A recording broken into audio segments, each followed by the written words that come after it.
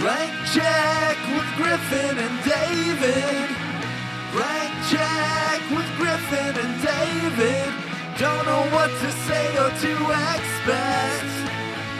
All you need to know is that the name of the show is Blank Check. You unlock this door with the key of imagination. Beyond it is another dimension. A dimension of sound, a dimension of sight, a dimension of mind. You're moving into a land of both shadow and substance, of things and ideas.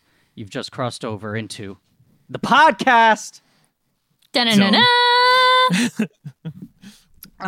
Hello, everybody. This is Blank Check with Griffin and David. My name is Griffin Newman.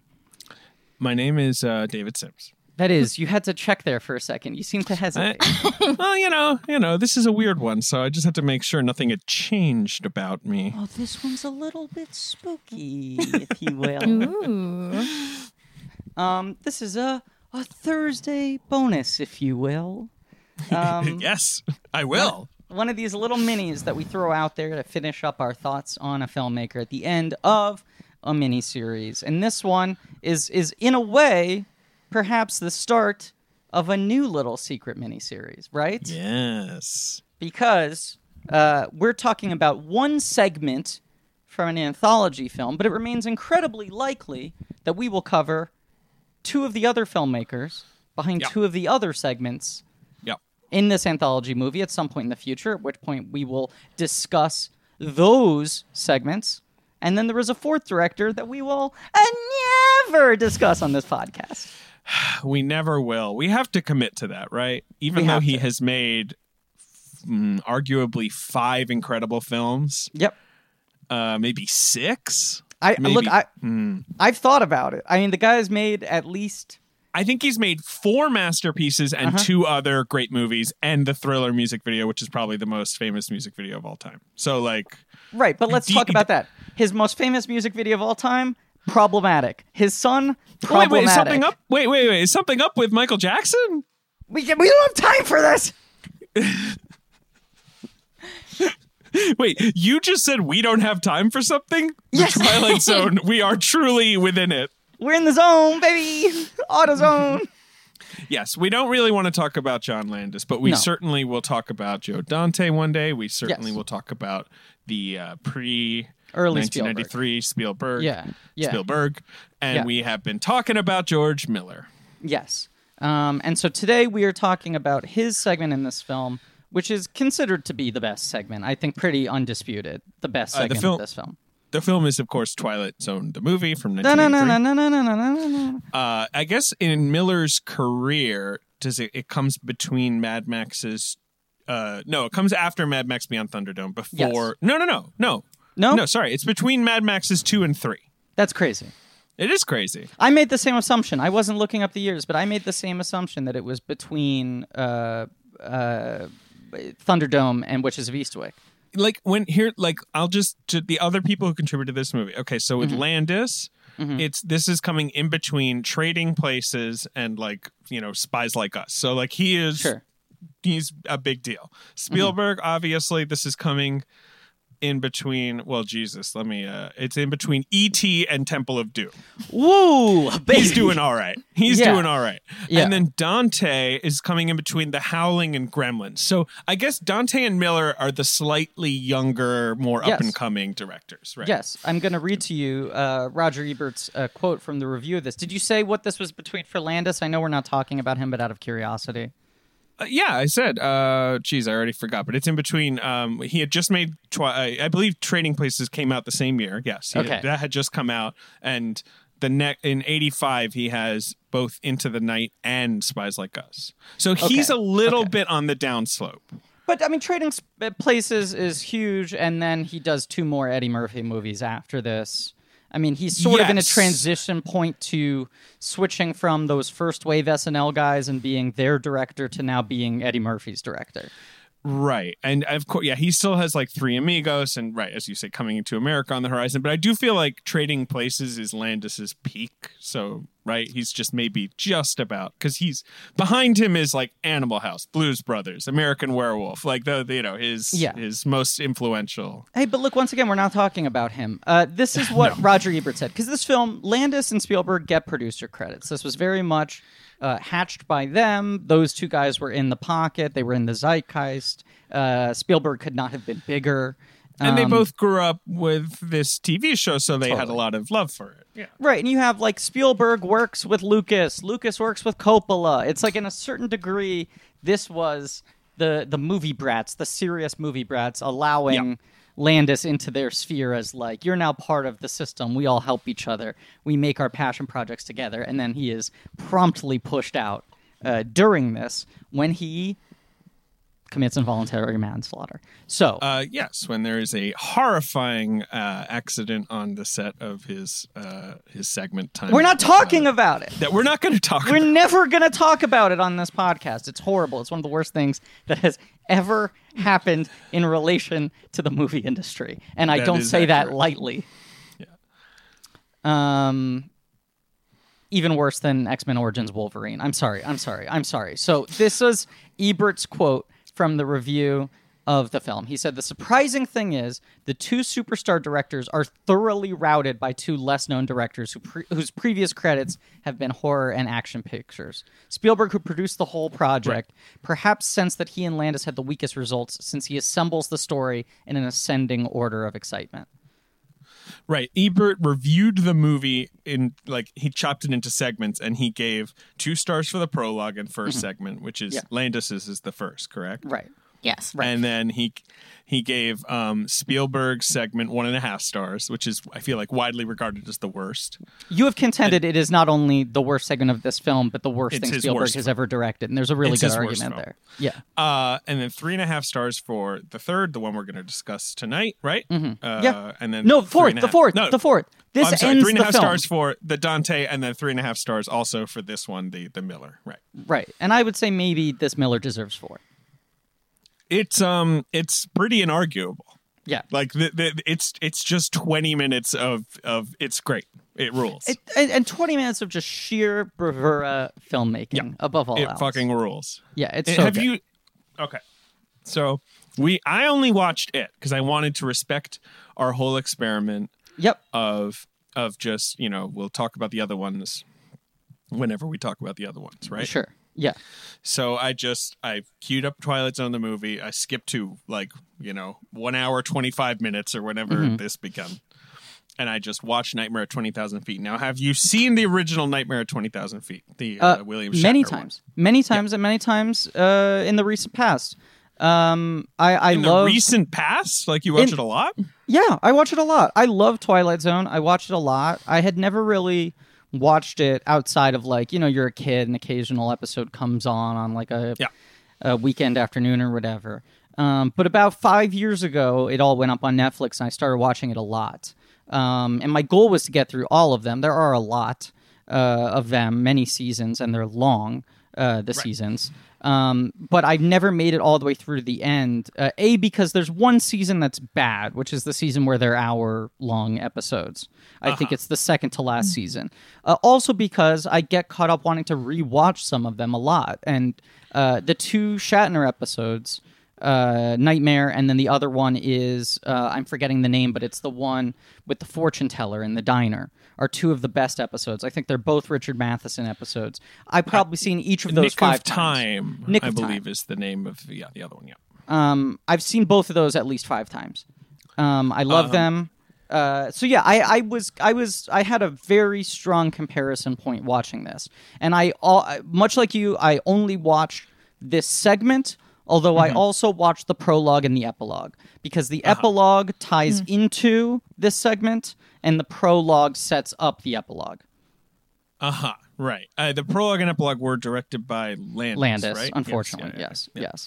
Look, the man made a lot of good movies. Look, it's okay to denounce his nightmarish record as a person and acknowledge that yes, obviously he was involved in some good projects. Yes, he was. Yeah, but have you not seen the original? No, I have. I've seen it, but only once and years ago. And I have never done the Twilight Zone properly, which is, I guess a bit of a gap in my pop culture sort of, I've seen random episodes like, you mentioned, like they might pop up on TV. I feel like I sought this one out because 1, I'm scared of flying. 2, I love Star Trek. And 3, it's famous. And like there's a Simpsons parody of it. Yes. So like I feel like this one was on my radar early. Yeah. And I watched it and it's great, but obviously it is a TV episode and the demon is like a guy in a big fursuit and it's, it's a different vibe than the sort of high octane vibe of the Miller movie. Yeah, I think I mean the single biggest difference aside from the fact that Lithgow versus Shatner really changes the tone of the thing. But the characters are also conceived differently. The single biggest difference is that the original is very talky. Like a lot of Twilight Zones, it's like a fiction short story that was then adapted into something that in many ways resembles a teleplay. Over the Twilight Zones, I think of them as talky. They're usually... And I love them. They're also very cinematically stylish. I mean, there's a lot of really interesting directing going on in those, and they're all directed by different people.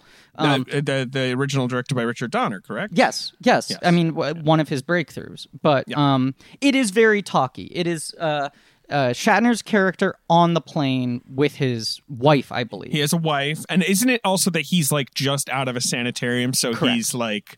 Everyone assumes he's crazy because he's... Right, but it's like you're finally ready to deal with this again. Remember the last time you were on a plane, you freaked out. Right. But there's a lot of that. There's a lot of explained backstory. The whole thing is him having the conversation with his wife. Right. This one very much exists in this guy's head. And there's very little dialogue overall. And he probably has the least dialogue of any primary character. Right. He mostly is just groaning and yelling. Right. So this really is kind of just like a director showcase and an actor showcase. It rules. And I do love that we rules. It like there's no exposition really. We don't start with like the plane taking off. We don't start with him taking his seat. We start like in the middle of an insane thunderstorm. The plane is just like rattling around. Yeah, right. And he is just like basically 99% of his way to losing his mind. Which I don't say this is any criticism of the original. It's just an interesting counterpoint. The original is great for what it is. This is great for what it is. Oh yeah. But do something different, especially if you're going to... This is the only one that is a direct remake, right? The other ones, the Dante one's a remake as well, but it's a looser remake. Right. The Spielberg... You're right. The other two are a remake. The other two are looser remakes. The Landis one is kind of a combination of two unofficially. Right. But it's the most original one of them.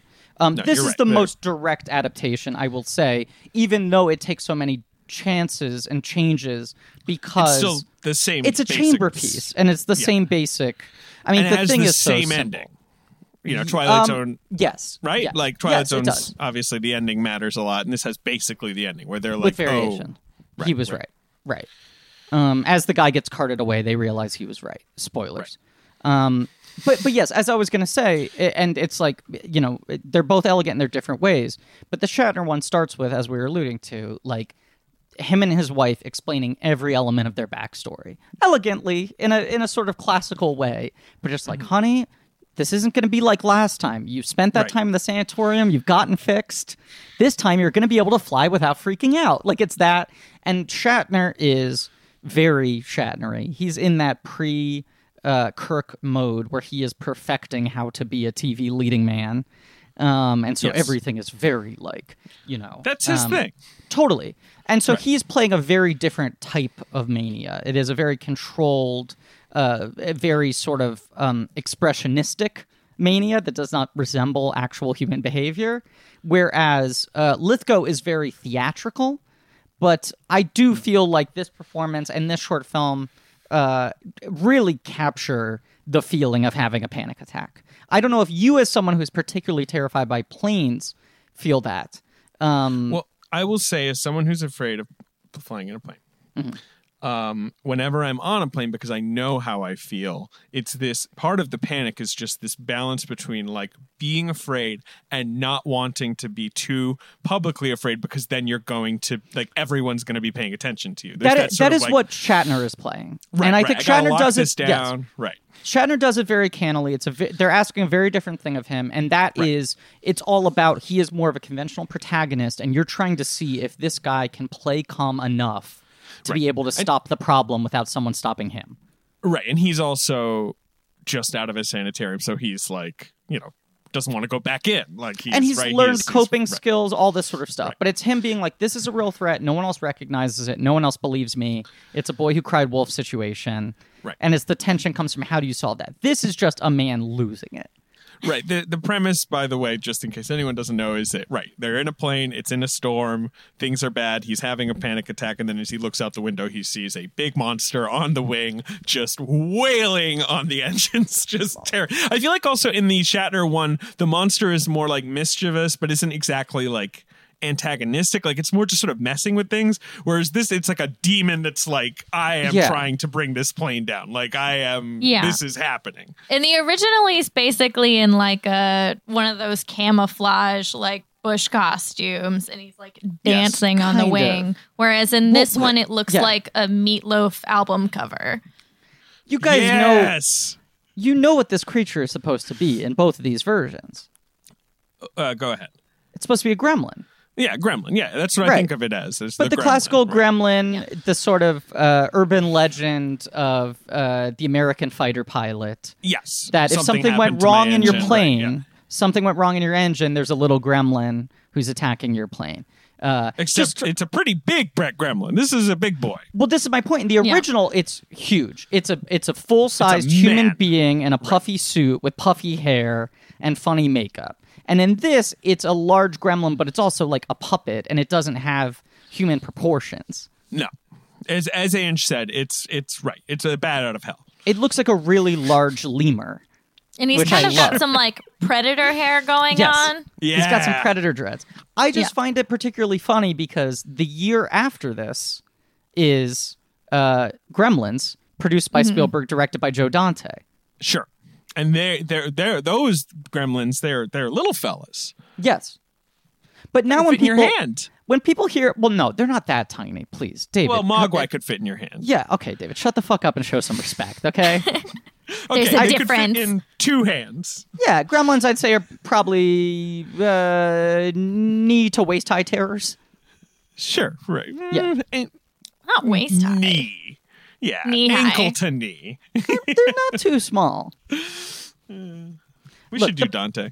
Yeah. Oh my God. Yeah. Wait a second. David, you think we should do Dante? Oh my God. What a radical idea. I should give you a medal for being such a forward thinker.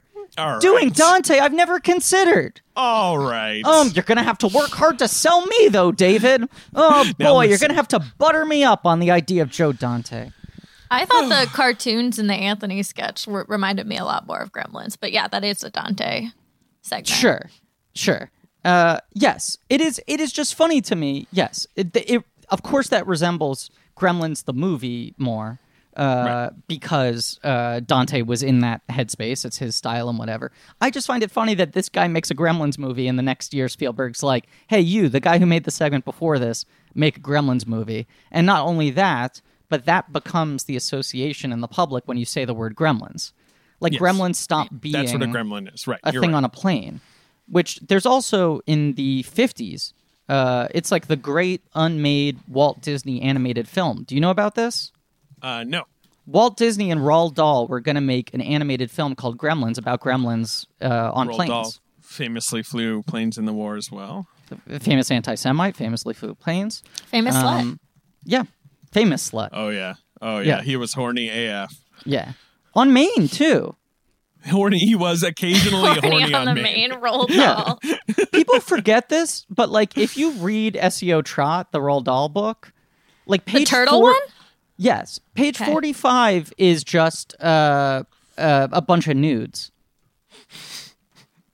He would just slip nudes onto turtles' backs, and then they would crawl over to the neighbor's house. Is that the turtle one? Yes. Yeah, correct, SEO. yes. I think it just like passes messages. No, I double checked. Yes, correct. It's corresponding through turtle. Anyway, my joke is that Roald Dahl put nudes inside the book SEO. Right. I forgot about this though. I'm seeing the book. I have heard of this. That there is a book of it, like that he wrote for Walt Disney. See, when I think Gremlins, I think Looney Tunes. Hardback. Well, so yes, and then Looney Tunes run with it, but it's like there's the book that never becomes a film. That's Roald Dahl and Disney. I think the book came out either instead of the film or they released it because they thought it would lead to the film later. Then there's Looney Tunes Gremlins. Then there's Twilight Zone Gremlins, and then there's Joe Dante Gremlins. And Joe Dante Gremlins become so big that they usurp all public consciousness of Gremlins. Sure. Right. They But just the idea is Gremlins TM. right. That's why Gremlins are mischievous. It was like working off the idea of like these things that fuck with technology and fuck with us just to drive us crazy. And in this, it's like, it's back to this idea of like you don't have fighter pilots, you have commercial flight, which I think is pretty clever. Yeah. Like if Gremlins exist to fuck with planes, then they would be a threat to any flight we took. Any jumbo jet. Yeah. But this thing starts with, as you said, no backstory, just John Lithgow having a panic attack in a bathroom, losing his fucking mind. And the attendants are trying to do the whole like, hey, like I know it's scary, we're shaking around, but like you're safer up here than you are down there. You know, they're giving him the whole spiel. Right. Yeah. Right. And they're trying to get him to take a sedative. Right. The woman comes up to the flight attendants and is like, is there something I should be worried about? Is there a problem? It's such a perfect little moment of that flight thing where a certain person thinks like, I should go up and ask the flight attendants if there's something bad going on that they're not telling all of us. They'll tell me. Man. It's all I think about. Right. Anytime I just want to go up to them and be like, so like, come on, what have you heard? Like, give me the real scoop. Yeah, Give me the deets. Yeah. And I remember once being on a plane and the turbulence, like suddenly turbulence was really bad. And I was very close to a flight attendant station or whatever. And he picked up the phone, put it back down. And then he looked at his coworker and he was like, 10 minutes of this. And I was like, damn, like the pilot can literally be like, yeah, it's going to be this for 10 minutes. Wow. So do you like that, David? Do you like having that knowledge, or did that freak you out more? Yeah, I mean, I didn't love at the time knowing that it was going to last for a while, but yes, no, yeah. I liked the weird precision of the pilot being like, not being like, oh no, but being like annoying, like, right. That's all it is. Right. Just like another day. Well, because you said you watched like videos, like simulations of flying, right? No, not simulations, my friend. There's so many videos inside the cockpit of a jumbo jet where it's just like, 777 taking off at San Francisco, and you can just watch the entire process. Or like 777 landing at San, you can just, and it's just them sitting there being like so boring and just like occasionally touching a button or saying something, and you're like, God, it's so automatic and so chill. That's like a lo-fi playlist for you. Is like what you put on to like calm you down. Right. Yeah. I can't believe it took me so long to come to this realization. Of course you love Sully. Yeah. Yeah. Dude. He have does we not his talked job. about this? No, I mean, obviously, of course you love Sully because you're a big special boy and you're smart and you have good opinions, and Sully's an American masterpiece. Correct, yes. But also, it's the ultimate competent man movie. In the situation that scares you the most, he remains calm. Yes. He understands exactly how to solve it. It's basically the worst, as Sully tells us, no one could have predicted it. No one could have predicted it. And much like Donald Trump told us, no one could have predicted it. This isn't like that. Sully's not lying when he says it. Right. Two great Americans Never not compare lying. those two. It's why I love it, because it's such a risky movie for me to watch, because it's, up against my the opening fear. is terrifying. Sure. Terrifying. And like, so when I saw it, I think I saw it also because it was an Eastwood movie. I just figured it would be chill, and it's not. No. And no. And like, so I'm gripping the seats, but also, as you say, right, it is a masterpiece of professionalism. Right. So you watching Sully feel like John Lithgow in this plane? Yes. Anyway, but obviously this plane not doing so hot. Although I still like it when the pilot comes out and he's like, look, we lost one engine. I'll admit it. One engine is down. We have he's 4. pretty chill about that. Can we talk a little Lithgow here? Can we go Lithgow for a little moment? Lithgow, touch the tooch, a little Lithgow. Go Gadget Lithgow. Yeah. This is when he's in that classic, in that De Palma zone, right? Like, well, no, this is sort of the start of it. I thought he was in the Twilight Zone. Correct. Good point. Correct. You go like 1979, all that jazz. That's his first big movie, small part, but his first big film in which he has a part of some substance, right? No. His first film is the De Palma film. Oh, Obsession. I'm sorry. He's yes, like the third. Correct, He's the villain in that. Correct. He's a classic De Palma villain. He plays a lot of 1976. Right. Obsession. But you're Big right. Fix, And then all that Rich jazz, Kids, bit all of a that jazz. breakout. 81 Blowout. Yeah, which he's the villain in, and he's great. Then 82 World According to Garp. I'm skipping over Which ones I haven't heard of. But he gets an Oscar nomination. Correct. Right? Yeah. And then 83, same year as this movie, Terms of Endearment, second Oscar nomination. Right. And he's only 2 Oscar noms. He's never gotten another one. It's pretty crazy for him to get them in back-to-back years, especially for Terms, which we talked about in that episode, is such an understated performance. Never Very gets it good again. performance. Right. But it was surprising he beat out Jeff Daniels that year. Totally. For that. Yeah. And then this unlocks Gonzo Lithgow, which De Palma had started to play with. But De Palma really plays with it later Raising with Raising Cain, exactly. things like that. Yeah, But like this, he's got this year. The following year, he's got Footloose, which is villain, but reserved villain.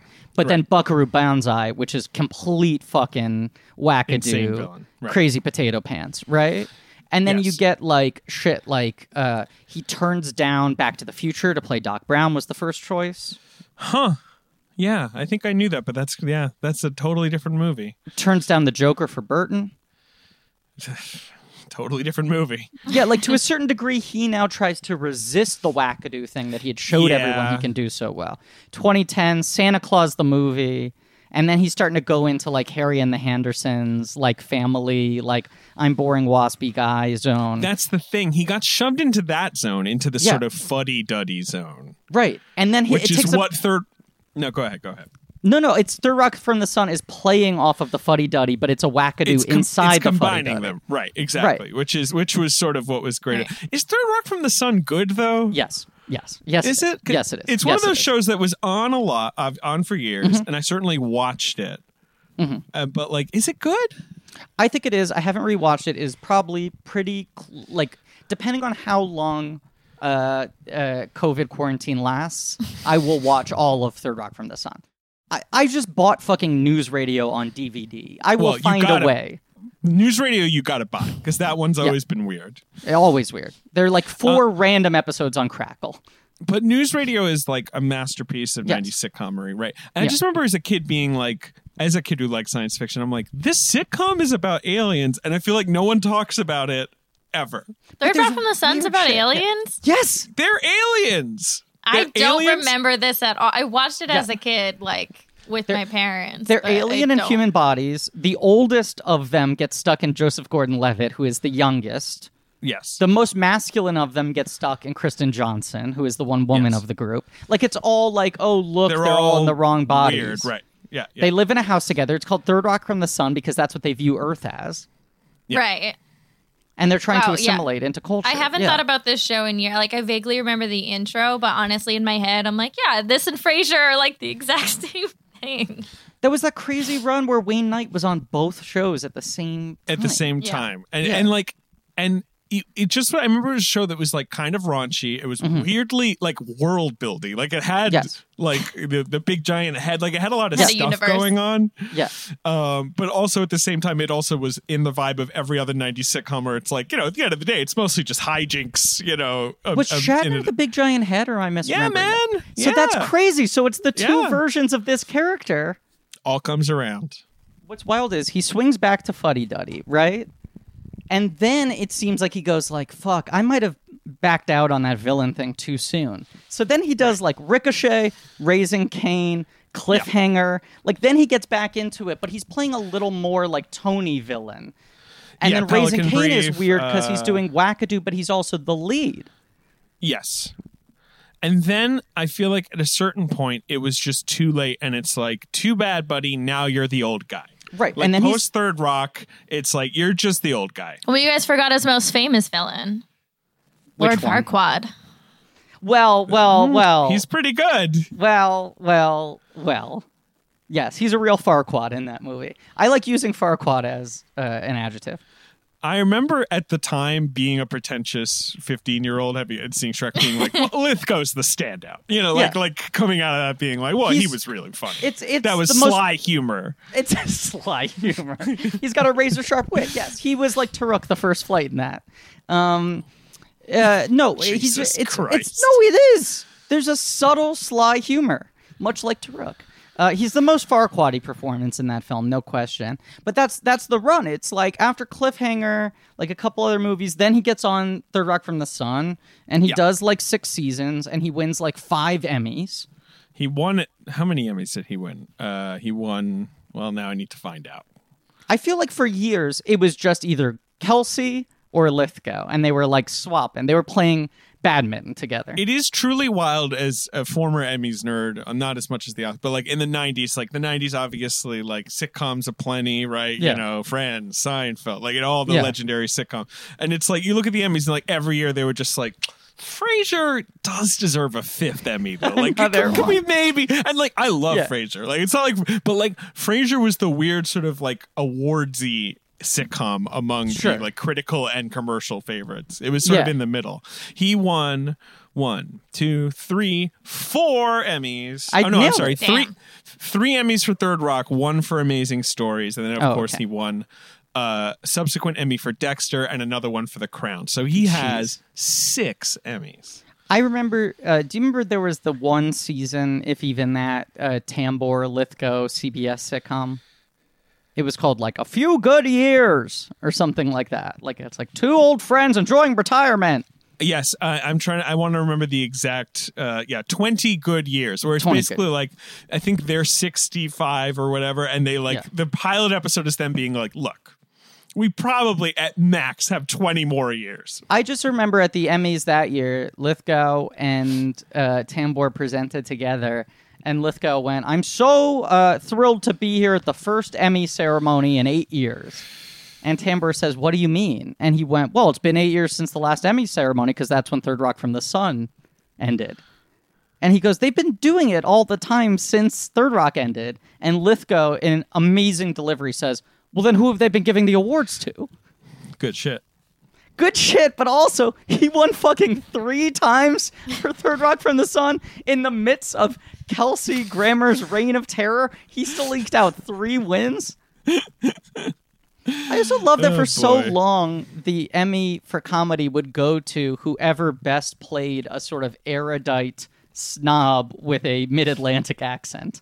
Like it was like Larroquette, give him all the Emmys we got. Yeah. Grammer, Lithgow. Larroquette had to like issue a Sherman-esque statement where he's like, no more Emmys. Yes. Like I withdraw. Lithgow. Larroquette is the only man to retire from winning awards. I believe Candace Bergen as well. Buckets Bergen, LeBron Buckets Bergen. Yeah, because I think she won either 4 in a row for Murphy Brown, something like that, and she finally was like, enough. I like stop nominating me. I don't have any more room on my shelf. Like, please stop. She won 5 Emmys in 7 years for Murphy Brown. Wait, David, you're telling me that Candace, Florence, LeBron, Pugh, Bergen pulled herself out of Emmy consideration because she got too many buckets? Yeah. Wow. That'd be like LeBron winning 10 rings and being like, guys, I'm going to take a year. Yeah. I'm sailing around the world in a weird, sailboat. Like this is no fun anymore. But as you said, like then Lithgow, I think he's done consistently good work, but it is weirdly all over the place because you go like, oh, it's Farquaad. Then it's like Orange County, Blake Edwards in the Peter Sellers HBO movie. He plays Kinsey's dad. Cameo in Dreamgirls. Yeah, he's he often would play like a guy in bow tie and suspenders, sort of riffing on Third Rock. But then like Rise of Planet of the Apes, he's incredibly good in playing he's James good. Franco's dementia-laden father. Right, that's like his Interstellar zone now, where he's the grandpa. Yeah. He's maybe going to die in the course of the movie. He's real maybe sense of sadness, a real brokenness. He's good at that. Yes. He's really good in Rise. He's really good in Interstellar. He's good in he's really good in Love is Strange. the Beatrice Irish at Sax Dinner, movie. he's amazing in. Oh, he's in Leap Year for like 5 whole seconds. He's the one who tells her about the leap year, right? Yeah, he's her dad who like gambled away like their life savings or whatever, and he meets her in a bar. And he's like, "Oh, you gotta live a little," and she's like, "I'm Amy Adams, and I'm very uptight." He plays one of the Koch brothers in The Campaign. Yeah, he's had a lot going on recently because he's in The Accountant, he's in Miss Sloane, he's in Late Night, he's in A Pitch Perfect, the number 3 for some reason. Well, of course, he's in the group. He plays Fergus Hobart in Pitch Perfect 3. How do you not remember character. That? Fergus What Hobart. a name. I thought he was bad in Pet Sematary, which in the most crucial role. That sucks. I didn't see it. He's not like terrible, but like I feel like that role is very specific, and he's a little too patrician for it. Like that's supposed to be like a real Maynard farmer type guy. Yeah. And he's doing the same thing that he did in like Interstellar and Rise, but it's just I didn't love it. And then I thought he was terrible in Bombshell. Are you going to disagree with me? I mean, I'm not going to strongly defend any element of that movie. I don't think he's terrible in it, but it's a big performance. He's swimming in the River of Ham. He's doing the backstroke. He's doing the butterfly. He is. I would agree with that. But at the same time, he's also not as hammy or as compelling as Russell Crowe was the same year. Well, I haven't seen that. Crowe had a better balance on how insane to be. Because obviously you're playing a deeply insane person. You're saying Roger Russell Ailes. Crowe? Oh, Roger Ailes, yes. You know, like that like it's like that, you know, it's a tough one to go over the top with because like he is over like that. Of course he is. He's a Grand Guignol human, innately. Yeah, if you just it's like, you know, imagine like I told you, like, you know what, one of the people most responsible for the ills of modern society is this guy who founded Fox News. I'm like, what does he look like? And they're like this. And I'm like, you made that. He doesn't look like that. Are you kidding me? He looks like the bullet farmer. He looks like the bullet farmer. Yeah. He looks like a frickin' like Roald Dahl twit villain, like, you know, who's gonna like grind children into paste. Oh god. And he's like eating constantly. And I'm like, okay, but he was just bad because of his politics, right? They're like, no. There it was looks like evil consumed him. Yeah. No, he'd make women show him their panties and then lick his fingers and eat a donut while it was happening. Like everything about him is just so overcranked in its awfulness. Yes. So anyway, yeah, you're right. Like kind of hard to find, you know, where to hit the target there. But he wasn't very good in that. I don't think he is good in like Dexter. Like Dexter is the one where it's like they're like, give us De Palma again. Give us like a big goofy villain. Yeah, I mean, look, the guy's got a pretty incredible career in a lot of ways. Yeah. And this is a big sort of turning point for him. Despite the fact that this is coming in between Oscar nominations, this is showing a very... I mean, first of all, this is the first time that he's really playing a leading man, even if it's in a short film. Yeah, I guess you're right, yeah. For a guy who did a lot of character actor parts and a lot of villain parts, he did have a surprising amount of leading man roles, and this is the first time that he is the center of a film. Yeah. And I think it, in its own way, even though this doesn't follow a model of what he ever did as a leading man, shows that he can hold your attention at the center of the frame. 100%. But yeah, and also it also just like those guys, like even young Lithgow looked like that. He's a very specific. He's very tall. Yeah. Yes. He has the you know, the hair, like this male pattern baldness. Like he's always had that. Well, it was just his hairline was always at the middle of his skull. Yeah, he's always had that like preppy Frankenstein kind of look, right? Preppy Frankenstein is perfect. It's why, I mean, look, it's why putting him in Daddy's Home 2 is really funny. Right. The trailer for Daddy's Home 2 is really successful as a piece of filmmaking just because the reveal of Lithgow on the escalator is a pretty, like, close to a slam dunk.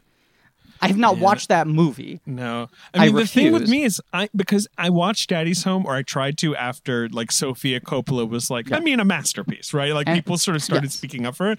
And, like, 10 minutes in, I was like, I gotta turn this shit off. It blows. No, it gets good. The first one gets good. Thomas Hayden Church is really fucking good in it. The first 10 minutes was just so much of like Farrell being like a dweeb and Wahlberg being a bad boy, and I'm just like, I get it. Like, this is boring. Like the fun of Other Guys is how quickly they start messing with those dynamics. Yes, I agree. Other Guys is a better film. Oh, cool. There's a thunderstorm going on right now. Oh my God. Yes, there's a severe thunderstorm. Well, that might pick up in the background of our audio, and it will make this feel even more like a Twilight Zone installment. So let's get back on to... I just heard that like a minute later after you guys. That's so wild. Yep, pretty scary. I mean, this takes place in the middle of a thunderstorm. I mean, in terms of plotting, there's not much. He sees the thing. Yeah. The stuff I find most compelling is just him looking out the window every time. Like first him just gazing at it, then him like shutting it and trying to ignore it, and then peeking back up. Like just the way Miller like doles it out is so perfect. When he's like inching towards it with his fingers, it's like it's gonna be bad, and it's so enticing. This is another thing I love about it is when it goes from him freaking out in the bathroom to the flight attendants, he goes back to his seat. They try to talk him down. He's largely nonverbal. She gives him these sedatives. I was like, oh, this is going to be their twist on it. The flight attendant sits down with him, and she serves the function of his wife in the original thing, except it's a stranger. It's not someone who knows him, but that's the person who he's bouncing off of, who he's talking to, who's trying to counsel him, who he ultimately has to like go around in order to stop the gremlin. And instead, she gives him the sedative and she walks away. And then it becomes about, for me, that feeling when you're having a panic attack and any degree of stimuli is so overwhelming.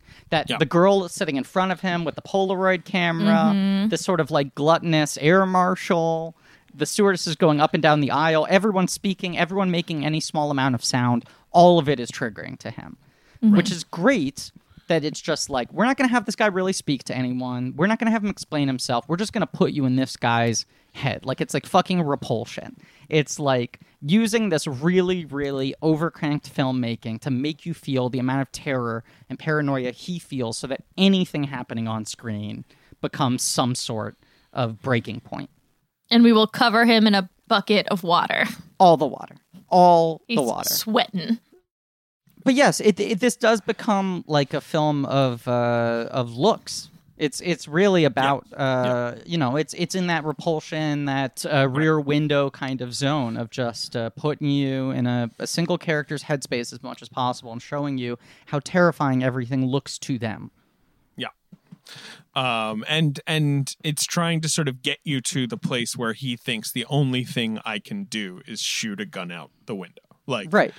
That's my only recourse, even though, like, initially he's like, I'm crazy, I'm making it up, there's no way that, like, he's talked down, and then then things escalate, obviously. But I love that he never behaves in a way that seems heroic, even if he is doing the heroic thing, unlike Shatner, who becomes a little bit more of a, like, conventional sort of, like, matinee hero as he's shooting at the gremlin, even if the other passengers don't see it.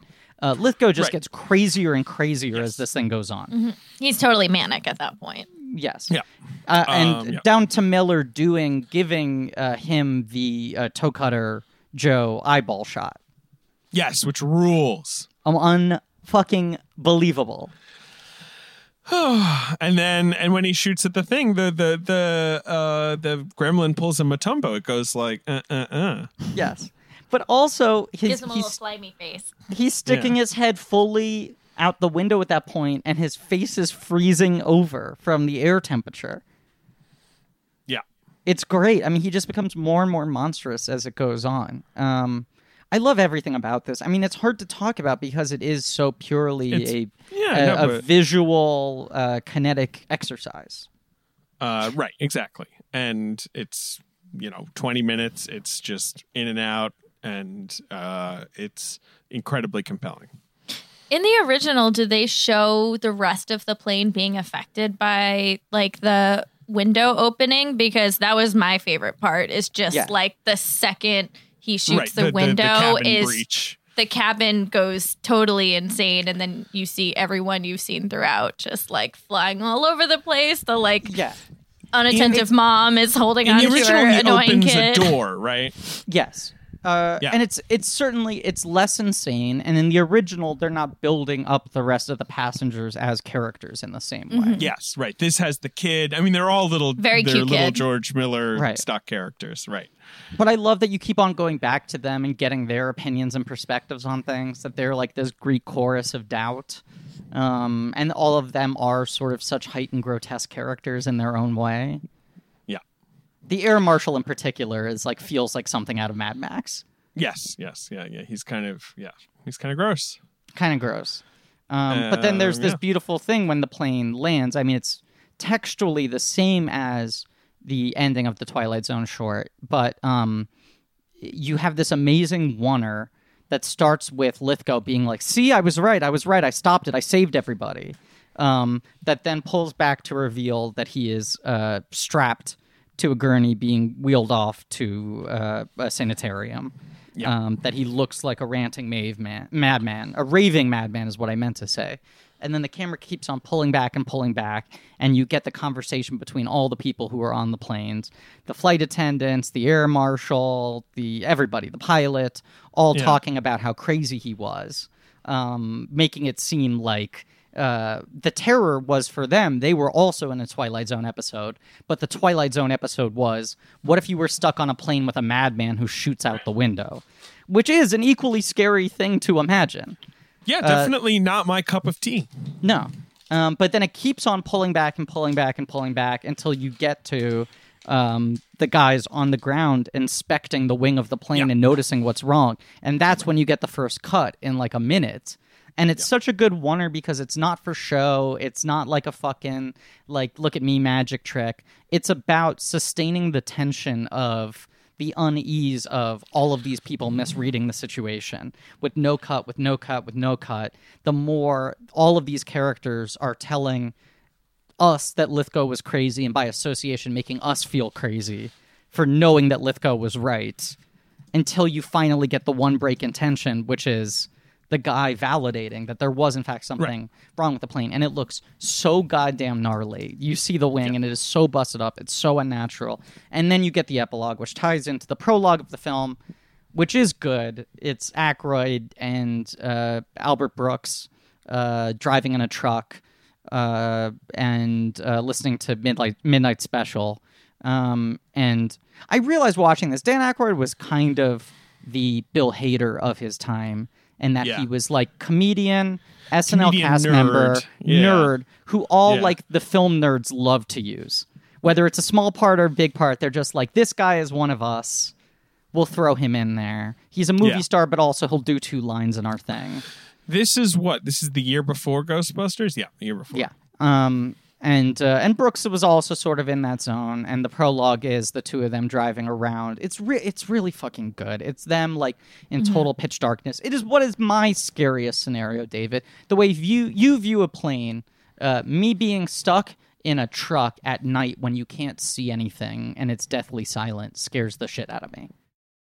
And there's just a really long, slow build. I mean, they really take their time teasing it out, which is just the radio goes down, the tape gets busted, they don't have any music to listen to, they want to entertain each other, they start singing theme songs, then they do the Twilight Zone theme, then they start talking about their favorite Twilight Zone episodes, and then it ends with Aykroyd saying, do you want to see something really scary? He makes Albert Brooks pull over to the side of the road, and then reveals his large Marge face, and seemingly eats Albert Brooks.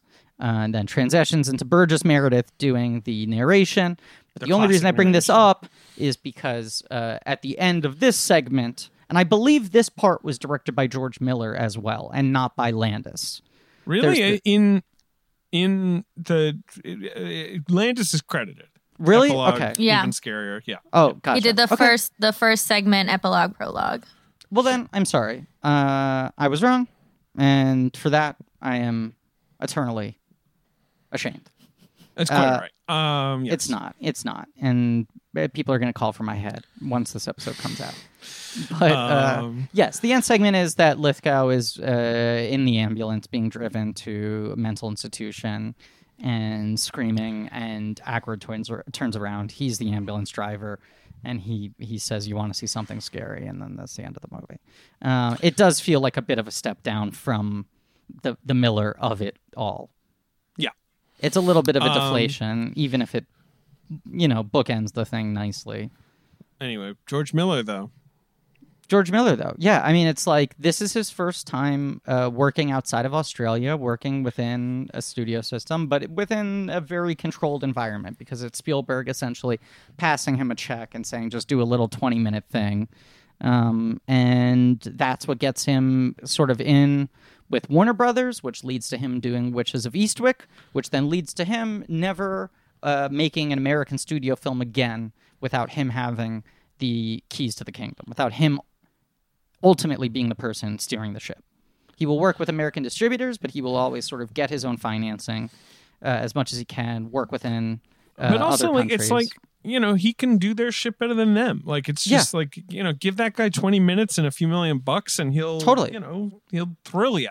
Yeah. No, it's just kind of incredible. Like, you have Landis and Spielberg. Spielberg continues a good run. Landis drives his entire life off a cliff. And then this sort of like transitions George Miller out of Mad Max and into, the beyond of what everything else he can do. And Joe Dante, it kickstarts his career in a major way, which really happens via the continuing apprenticeship and support of Spielberg. But we'll talk about those segments another time. You want to do the box office game? Oh yeah, actually, let's do the box office game. But also, we should rank our Millers, shouldn't we? Yeah. But let's do box office game first while I right, solidify my Miller ranking. All right, so Twilight Zone the movie came out 1983. It came out on June 24th. It opened a disappointing fourth at the box office. It only cost $10 million, and Warner Brothers was very confident. Like, this would be a big hit for us, but also this can be an ongoing series. Like, we can do every couple of years, have a couple superstar directors, make it for cheap. It only costs $10 million. They thought it was going to perform like a Spielberg movie. Right. And at the end of the day, it didn't hurt anyone. It made $30 million, but it was quickly like, now forget it. And the movie had some negative associations with it. So let's talk about... wait, what was something of that? Anyway, but also, bad press. I also feel like every Twilight Zone revival basically just never took hold. I was sure the Jordan Peele one was going to work, and it's not bad, but it just doesn't... Nothing ever comes close to the original series. Wasn't that also only on like CBS All Access? Like it never aired on TV? Yeah, that was an issue. Yeah. America's favorite platform, Ange. I do pay for it. I love it. I love that Star Trek. All right. Number one at the box office, the most successful film of 1983. It's a sequel. We've talked about it many times. But it hasn't gotten its own episode. It just comes up a lot. Oh, no, it's had its own episode. And the film is called Return of the Jedi. That's right. Which in its fifth weekend is still number one. It's made $141 million. It's very good. It has Ewoks in it. I don't know if you guys know this, but there's this character called Wicket, and he has a furry little butt. Got a very little butt. And that's what's important about that movie. It's the big takeaway. Yeah, all right, number two is another third entry in a franchise. Is it the final? No, there are many more to come. There's another direct sequel to come, and other efforts at reboots and so on. This was at the time regarded as a big flop, and is still pretty. I mean, this movie is hilariously bad, but in a way that's sort of compelling. Interesting. It's a hilariously bad third film. Is it Superman 3? That's right. Okay. Where they were like, you know what Superman needs? How do we top this? We have Richard Pryor be the second lead. And it was also one of those things where like he was on Johnny Carson, and Johnny was like, so Richard, what kind of movies do you like there? And he was like, I like those Superman movies. And the next day someone ran to the studio and they were like, he likes those Superman movies. Let's make a Superman movie almost as much about him as Superman. That's fine. Do you know they almost did that with Eddie Murphy in Star Trek 4? Yes, of course. There's a role in Star Trek 4 that is supposed to be Eddie Murphy, and at one point was going to be ostensibly a co-lead of the film. Yeah, exactly. Yeah, no, 100%. And they junked that. The role, I believe, is a woman, and was completely overhauled. And that movie actually rules. Didn't need Eddie Murphy.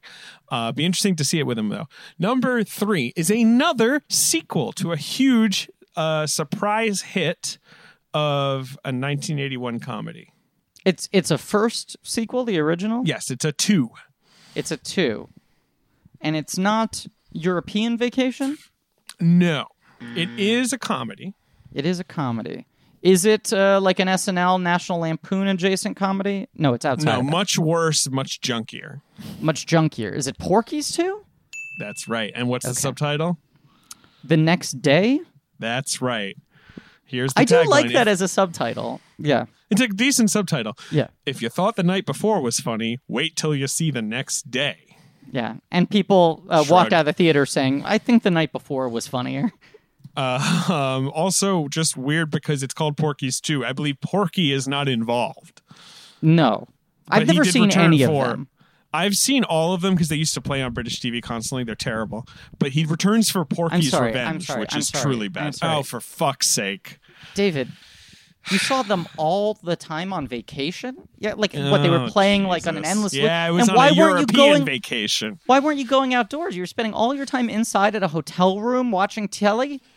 Watching the telly? Yeah, I was watching the telly. I lived in Britain from 95 to 08. Oh my God. All right. Number 4 was Twilight Zone. Number 5 was a film we've talked about. I did watch Mr. Bean. Mr. Bean rules. Another comedy from a director we have extensively discussed. Extensively or ostensibly? Extensively. It's a comedy in 1993. Is it Terms of Endearment? No. Comedy. Real comedy. Real comedy. Like, funny. A movie I adore. It's so funny. Some parts don't hold up. Funny? Yeah, there's one scene in particular that does not hold up. Yeah. There's one like really bad scene. Yes. I mean, it's just, you're just sort of like, in the moment, I don't know why this was a move, but now this is fucking demented. Like. Well, it sounds like you're describing the ghost blowjob in Ghostbusters, but that's the following year. That's true. 1983. One scene that's particularly egregious. We talked about this movie. Funny. We talked about this movie in this episode, and we talked about this director a lot. It's a Landis movie? Yeah. Is it's not Trading Places, or it is? It is Trading Places. So you're talking about the blackface scene? Yeah. I love Trading Places. I think it's so funny. I also think it's just a beautifully written movie. It's like, it's very concise. Eddie Murphy's fantastic. Murphy is absolutely insane in it. Jamie Lee Curtis is amazing. That one scene, you're just like, whose idea was this? It's I think it was Eddie Murphy's idea, but it's for still a while. It's right, like the last like 15 minutes of the movie. Yeah. Yeah. Anyway. I'm more of a Coming to America fan. I think that film's beautiful. I love Coming to America, but I think Trading Places is a little better. But I don't know. I do like them both, obviously. Look, we can agree on one thing. John Landis has never done anything wrong. What else is in the top 10? You got Octopussy. A truly bizarre movie. You got Never War seen Games. A great one. War Games, I had forgotten until I was doing my deep dive Twitter stumping. Martin Brest was hired to direct War Games and directed the first week of the film and was fired. Huh. Okay. Because they thought by Badham? John Borman, Badham. Yeah. They thought his take was too serious. That's weird. That movie is very serious. Yeah, but in a fun way. His weird battle. Well, that's the thing. I think it started out a lot goofier. He made it more serious. He filmed a week. They thought it was too serious. They hired Badham, but it still really was the film that he developed. And he was the one who fought so hard for Broderick, and it made Broderick a star. There's also Flashdance and Psycho 2, one of the weirdest horror sequels ever. What a weird week. What's the gap between Psycho and Psycho 2? I believe it's 23 years. It was for a while the longest gap between a first and a second, right? Yeah, right. I mean, like, it's so long that they can plausibly be like, he's out of prison. Like, it's been over 20 years. Yeah, more sequels should wait that long. Right. I think Tron Legacy ends up being the longest. Yeah, that one's 26 or 27 years. That's a long one. Yeah. All right, here's my... Actually, you do yours first. I always have to go first. Okay. Oh, fine. Okay. I'm intrigued. I just want to see how it goes the other way. So did not include this in the ranking, right? We're doing the 9 features? We're doing 9. Okay. And it's tough to make the 9. And let's also say, this is a guy, like many directors we've covered recently, you look at it and you go, God, that's a good filmography. If this is your 9th best film, your worst film, then you're a good fucking director. There is only one movie that I do not basically like a lot in Agreed. these 9. And I think it's probably the same for both of us. Yeah. And it's a movie Yeah. that a lot of people like, and I do not hold it against them. It's just, it Sure. doesn't work for me. Here's my Right. ranking. Number 1, Mad Max Fury Road. Number 2, The Road Warrior. Mad Number Max 2. 3, Lorenzo's Oil. Yeah. Number 4, Babe, Pig in the City. He's in that city. Number 5, Happy Feet 2, a surprise masterpiece. Wow. It has only grown on me. I ordered Sure. the 3D Blue. I'm ready to watch it in another dimension. I now have double dipped on Happy Feet 2. Number 6, Mad Max.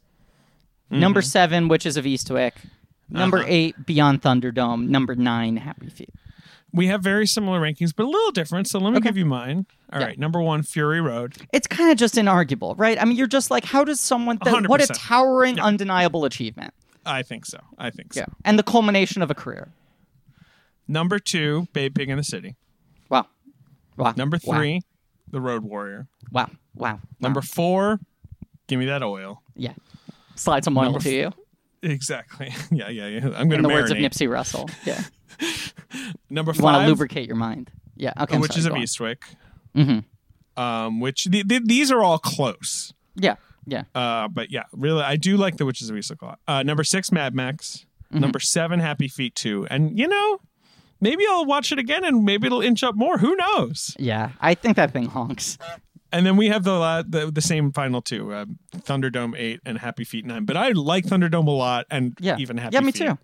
Is enjoyable. Yeah. Look, I mean, and here's the other thing about the guy, and I feel like we've sort of said this in other episodes. King of the sequels. That's I think the undisputed king of the sequels. Yeah, Secondly, my top 3 for him are all sequels. Secondly, there's an argument to be made that he elevates every genre he chooses to work in. I would agree. Yeah. Like, Mad Max elevates action as a genre. Lorenzo's Oil elevates the, prestige drama. Babe, Happy Feet 2 elevate the children's film. Yep. The guy is pretty wild in that sense. And Witches of Eastwick is just such a bizarre film, but was a massive hit. And it makes me wish he would do more of an out-and-out comedy again, like an adult comedy. His next film still remains largely a mystery. What's called 10,000 Years of Longing, 100,000 Years of Longing? I believe 10,000. But I do think it's more of a drama, but maybe not. 3,000 Years of Longing. That's what it's called. Also sounds like a romance, like a romantic drama about movie. A genie starring Idris Elba and Tilda Swinton. Right. Here for it. I mean, talk about a guy where whatever he thinks I want to see, apparently I want to see. If that's what he wants to make, then I guess that's the movie I want to see right now. Is there anything to the rumor about the Furiosa? Is it a prequel with Anya Taylor-Joy? It now appears to be a prequel. That seems to be the vibe, this Anya Taylor-Joy rumor. But, I mean, it's one of those projects that I feel like has been talked about consistently for the last 5 years, and we will wait and see what actually gets greenlit. I mean, look, Mad Max 4 seemed like a rumor that would never come to fruition for 15 years plus. And every time you heard a rumor about it, you went that can't actually be what they're doing. He did, right after Fury Road came out, say, I got 2 movies I could make as a sequel. One is about Max and one is about Furiosa. I wouldn't be surprised. All of that makes sense. I could see that happening. We'll see. I mean, once again, if he wants to make a Furiosa movie, then I want to see a Furiosa movie. If he wants to do a Mad Max sequel without Furiosa, then that's what I want to see. If he never wants to make another Mad Max, then I don't want to see another Mad Max. It's like the James Cameron Avatar equation. I think people have more faith in George Miller right now than they do in the Avatar sequels. But I do feel like whatever that guy wants to follow is, I will follow him. You trust it. Yeah. And I'm trying to find anything else about 3,000 Years of Longing. It seems like they certainly started production this year. I don't know if they finished it. I pray that they did before coronavirus shut down everything. But I feel like I saw on-set photos and that the film at least made it through principal photography. Am I wrong about that? It's listed as pre-production. I don't know. Okay. Well, I hope we get to see it soon. Either way. But the rumor, yes, was that he was apparently in pre-production on the Furiosa movie. Early pre-production, that it was on the runway. That could be complete bullshit, but that's what was being reported. Mm-hmm. All right. Any final thoughts, Davey? No, it's been good. Happy Feet 2 was sort of the biggest surprise of the whole thing, but it's been a good time. Mm-hmm. Not one bummer among them. I'm looking here. There's a Deadline interview with George Miller from December where they're talking about the start date for this movie, and I can't find the date. But maybe they didn't start with filming. Miller, I'll believe it when I see it. I'm just very believable when I see it. Yeah. Okay, well, that has been our mini-series on the films of George Miller. Coming up next week is Stargate, a Ben's Choice. We're going to venture through Al Gore's Stargate. Hell yeah. And then the week after that, we're starting our mini-series on Nora Ephron. Nora Ephron. So that's Nora Ephron coming up next, followed by our March Madness winner, Bobby Z, Robert Zemeckis himself. And he will take us through the end of the year. Yeah, and a little bit into 2021. In terms of what else might be on our calendar, I'm just going to say this now. We don't know, because the interruptions we scheduled between now and then were tied to releases of films that are maybe up in the air now. In theory, we maybe do a Wonder Woman episode. We maybe do a Tenet episode. We maybe do a West Side Story episode. But all those things are big question marks. So if we do not put up an official schedule for these episodes, or it takes a little while, or the schedule changes, don't fucking yell at us, because the world is on fire. And best laid plans of mice and men can completely go out the window at this point. But going through all the Nora Ephrons, including When Harry Met Sally, and then going through all of the Zemeckis', including Welcome to Marwen. But I've had a good time on this Fury Road. It's been weird. This was overdue. He had been a guy in like the sort of a bag of, immediate contenders for us. He came really close in March Madness twice. We finally settled on him because we thought it would be good to do a more sort of commercial, franchisey filmmaker after Demi and a shorter filmography. And little did we know, after recording 6 episodes, the world would turn into the wasteland.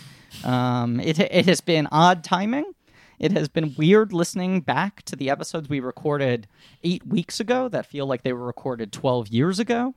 It has been weird talking about other movies after the fact. Or not after the fact, during our current crisis. It's been an odd miniseries, but I think a pleasant journey through these films, and I hope people enjoyed watching them or rewatching them. Yeah, for sure. And thank you all for listening. And please remember to rate, review, subscribe. Thanks to Ange Fergudo for co-producing the show and doing our social media. Thanks to Lane Montgomery for our theme song, Joe Bone and Pat Reynolds for artwork. Go to blankies.reddit.com for some real nerdy shit. Go to patreon.com/blinkcheck for Blink Check special features, where we will have covered the first Babe earlier this month. That will only be on Patreon because he didn't technically direct it. And we'll also be doing Toy Story commentaries, in which I will behave like a very, very proper gentleman. I will be very, very serious and sophisticated and calmly spoken. And definitely I'm so excited. Will not be all horned up. And tune in next week for Stargate. And as always...